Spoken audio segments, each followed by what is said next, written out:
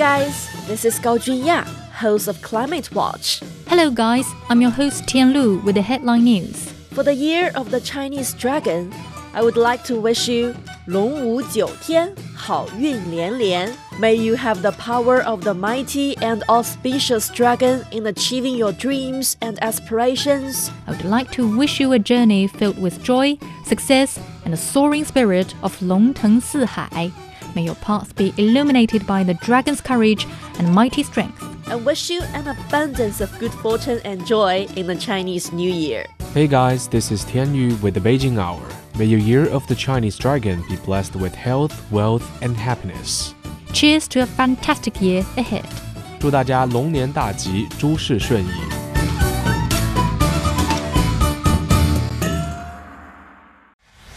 Discussion keeps the world turning.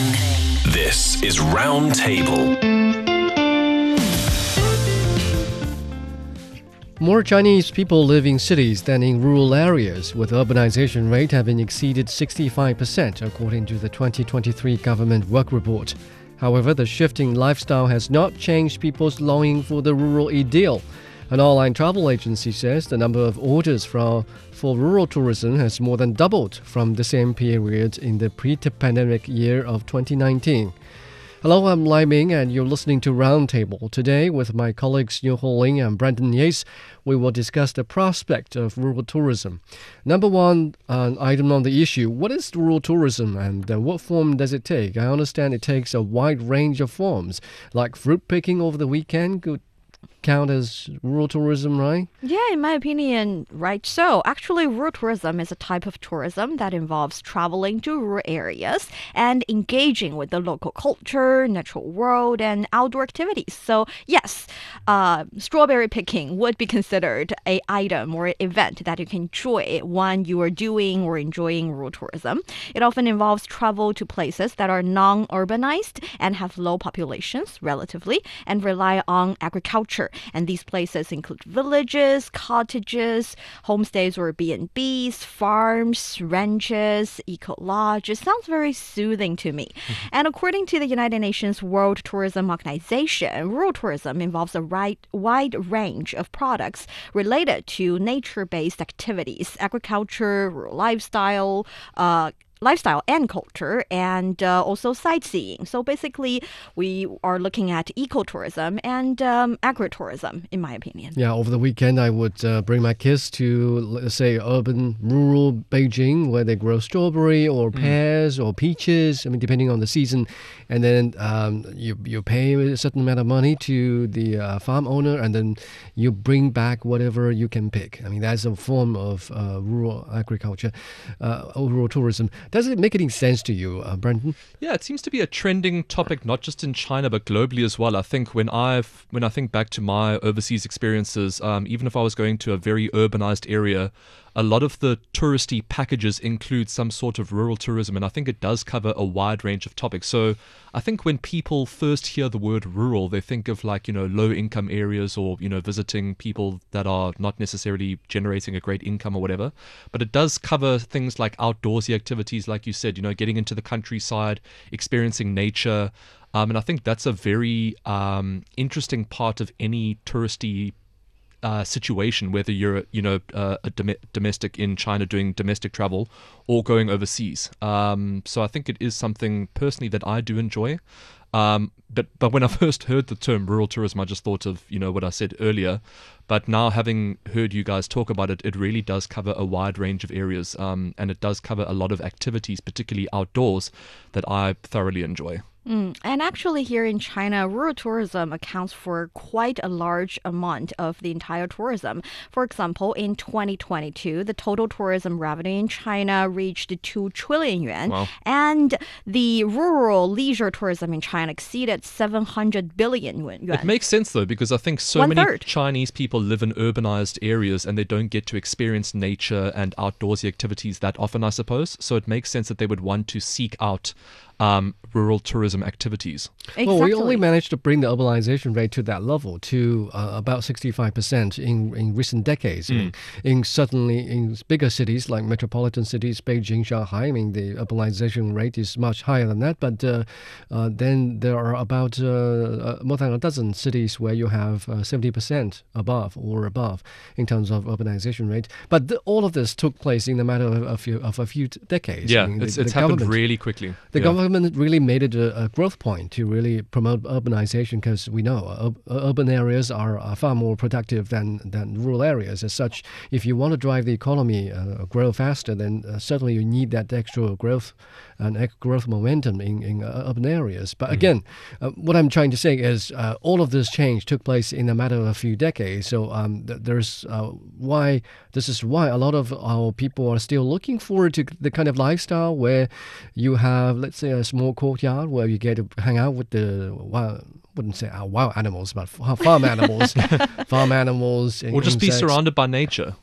Yeah. People have a strong desire for that. Actually, on trip.com, which is a leading trip-related platform or travel agencies online. Actually, the number of orders for rural tourism in the first 3 quarters of 2023 has increased to 264% of the same period in the pre-pandemic year of 2019, indicating a robust recovery. People do have a huge desire to have a soothe and smooth and therapeutic even. Well, you know what they say, you don't know what you have till it's gone. So it seems like with all of this rapid urbanization, people that were previously living in rural situations, maybe now being in these urbanized areas, they miss that rural element. So it seems like that's why they're seeking it out when they are planning their tourism activities. And fruit picking and homestays have been developing even before COVID-19 sets in.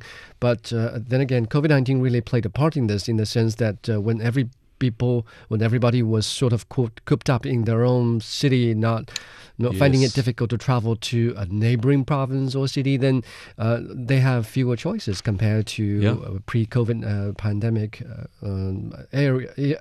periods. It also makes sense that after being cooped up for such long periods of time, that people are seeking out, wide open spaces and being in touch with nature, because like you said, during COVID, it was very difficult to access those sorts of areas. On top of fruit picking or anything like that, actually a lot of young people are also visiting rural areas, and they are creating, or at least making, some other activities quite trendy, including hiking, and some of them are spending gap year or gap month or gap anything in rural areas. Fantastic. Yes, hopefully not also, a decade. Camping, agricultural learning experiences, and a lot of people are also adopting farm animals in village so that they can enjoy the product of those animals, and also, give them a nice visit when they have the chance to go visit the village. It's definitely great to hear that young people in particular are experiencing that sort of lifestyle, because I think in rapidly evolving societies like China, where, kids grow up in these heavily urbanized areas, I don't think they are very familiar with nature and a nature-based lifestyle. So to hear that this sort of travel is trending in a country like China with young people, I think is fantastic.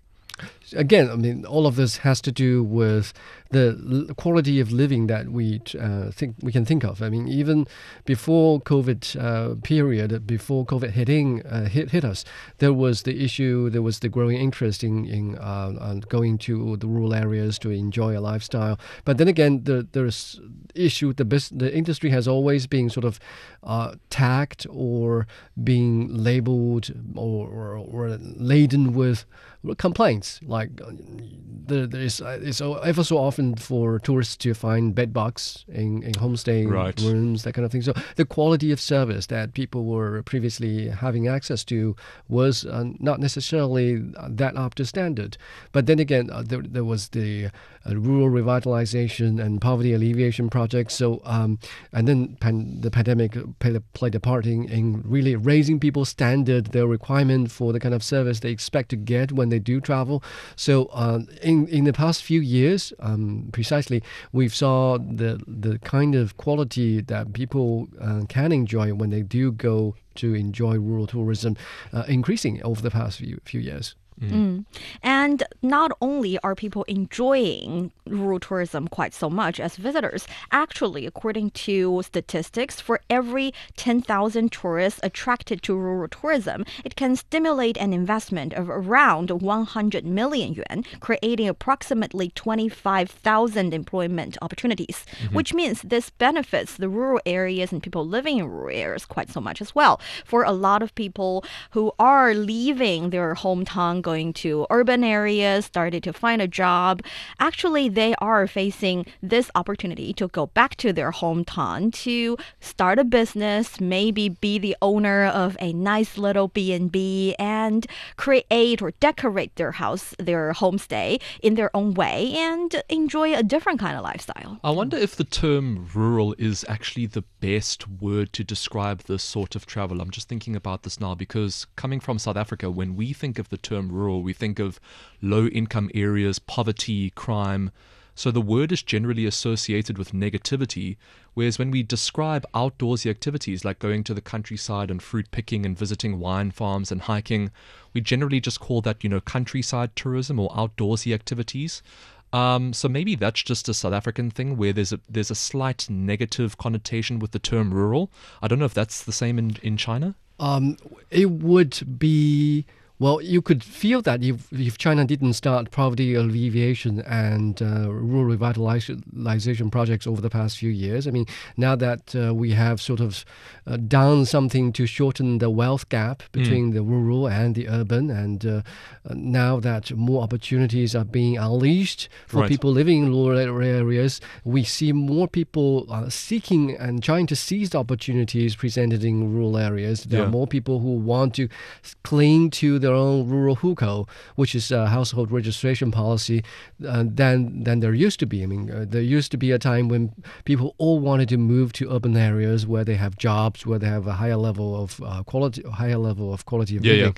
But now that this is no longer the case. So this is all thanks to poverty alleviation and rural revitalization. But I see your point. I mean, the word countryside doesn't evoke a keener sense of the rural idyll as compared to the rural. And South Africa's in like a unique situation in the sense that, yes, people also want to move to the urbanized areas for better work opportunities and being closer to, schools and, offices and that sort of thing. But then again, when we think of, wealth and distribution and that sort of thing, super wealthy people in South Africa are, of course, based in the cities and do a lot of their work there. But there's also a huge drive for them to move out to the countryside and have properties there and, spend vacations there.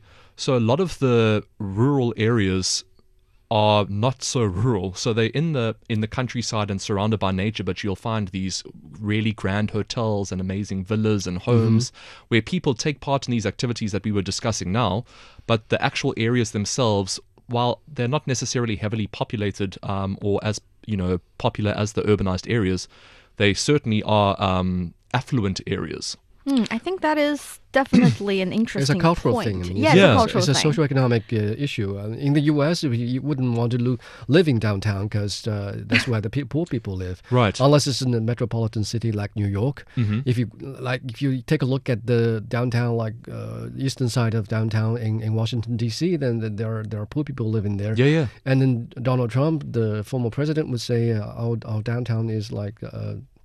I wouldn't want to use the word on radio. And in the meantime, when it comes to countryside tourism, in my opinion, it's more related to a relatively leisure and soothing kind of experience. Right. You would enjoy the view quite so much and with certain kind of sightseeing, like you mentioned. But actually, the rural tourism we talk about here also involves certain cultural side in the exact village. For example, you can take part in certain activities that would allow you to have experience of local intangible or tangible cultural heritage. And also you get to enjoy certain kind of outdoor sports based on... But are those generally low-income areas, or is it just more rural areres? More rural areas. Yeah, so it's the same in South Africa. I mean, like the rural areas,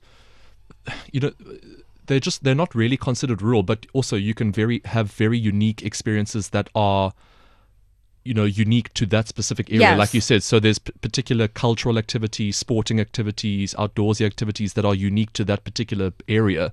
But for some reason in South Africa, that's not considered rural tourism. Like when we say rural tourism, it's exploring low-income areas where people are struggling with poverty and that sort of thing. So maybe it's just a unique thing in our country. But yeah, the kind of tourism that we're discussing now, it's not viewed as rural tourism in South Africa. It's kind of seen as, and it's not countryside, sort of, but it's more like nature-based, urbanized. Moving away from urbanized settings and finding yourself in the countryside or like the great outdoors, but not reducing your level of lifestyle. It's just a different sort of high-end living as opposed to living in an urban area.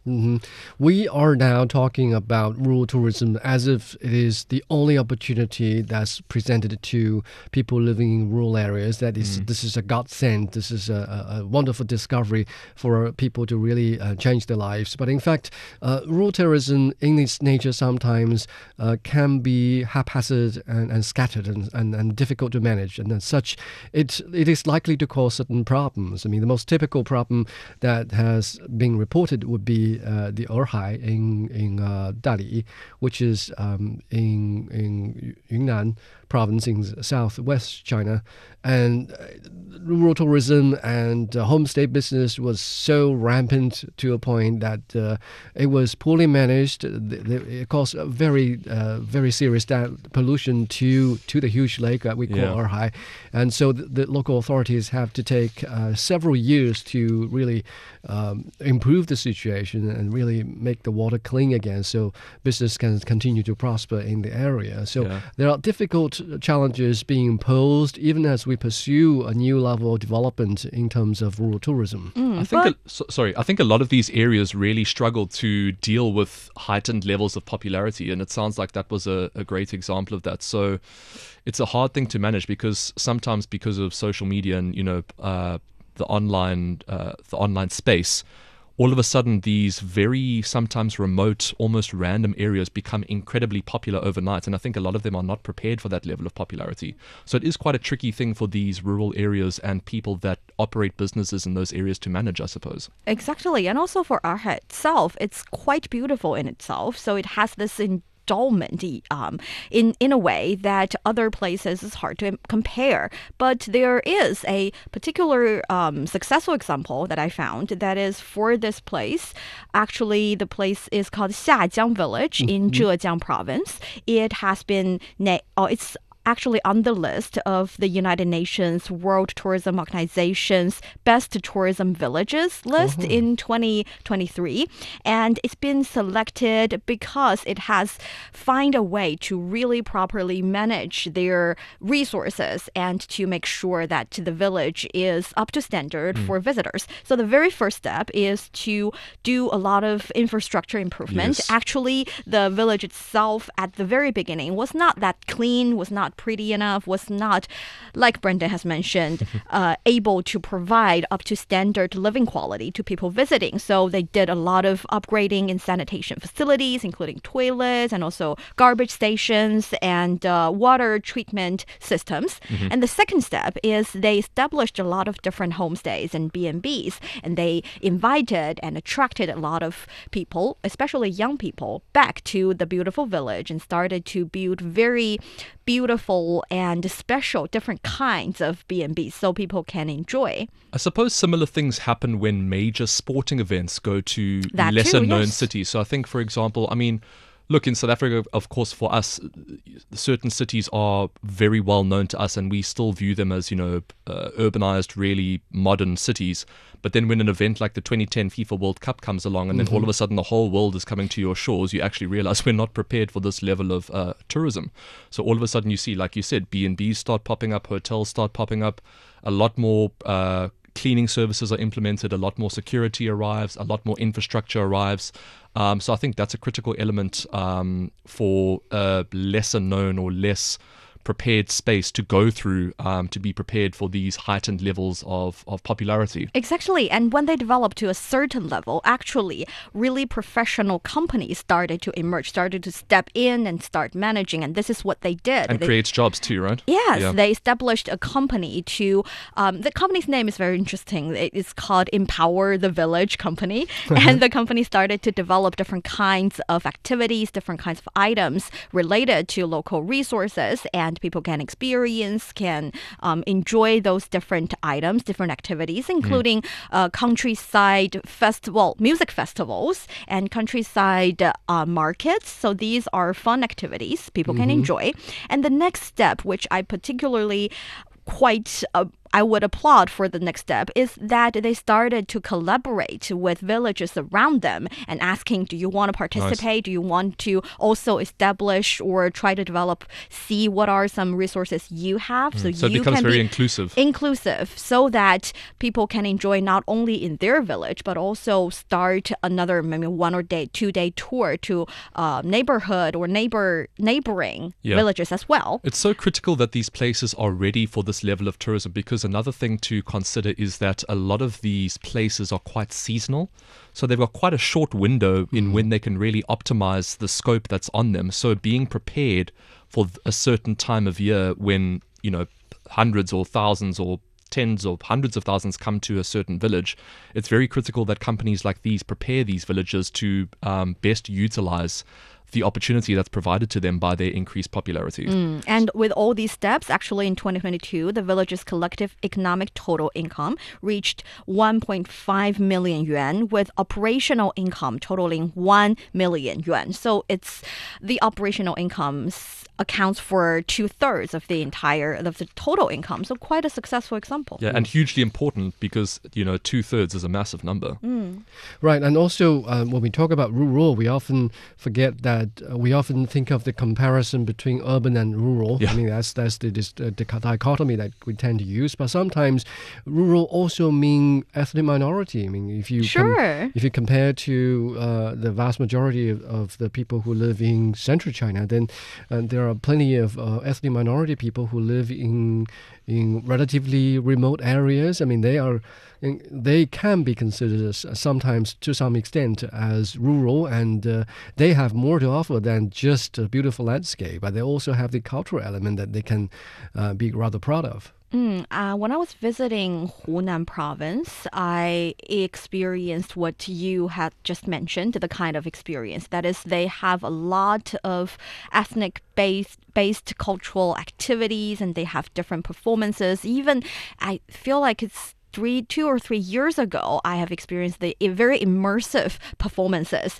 I think the performance is themed with a local ethnic style wedding ceremony, and I was like one of the guests. No, I was just a guest. I was not the bride. and it's a whole experience. Like you said, you get to wear ethnic style costume, try local food, and the entire experience is unforgettable.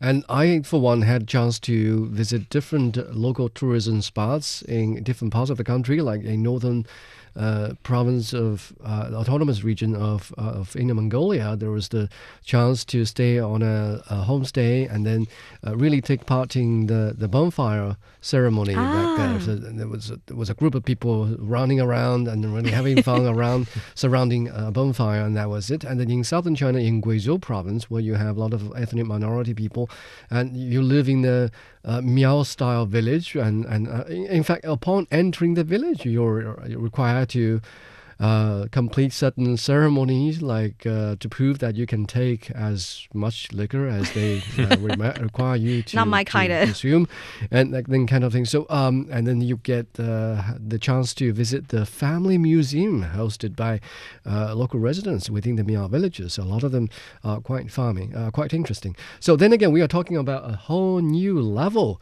of rural tourism, but still all of them requires one key component, and that is talent. I mean, just managing these businesses are not enough. You also have to be creative and think of very, very innovative ways to engage whoever that's coming. Or you can just have a very special skill. For example, when I was visiting this homestay in Anhui province, their cooking skill is just so great. So I added the WeChat of the owner and I started to buy things from them, including the soyo braised smelly mandarin fish, chopped pepper chili sauce, cured meat, cured ribs, and still buy them to this day. So the effect of the rural tourism lingers. The lingering effect can be quite prolonged. Yeah, and having a unique selling point can also be quite helpful. So some sort of attraction or scenery that also generally helps a lot.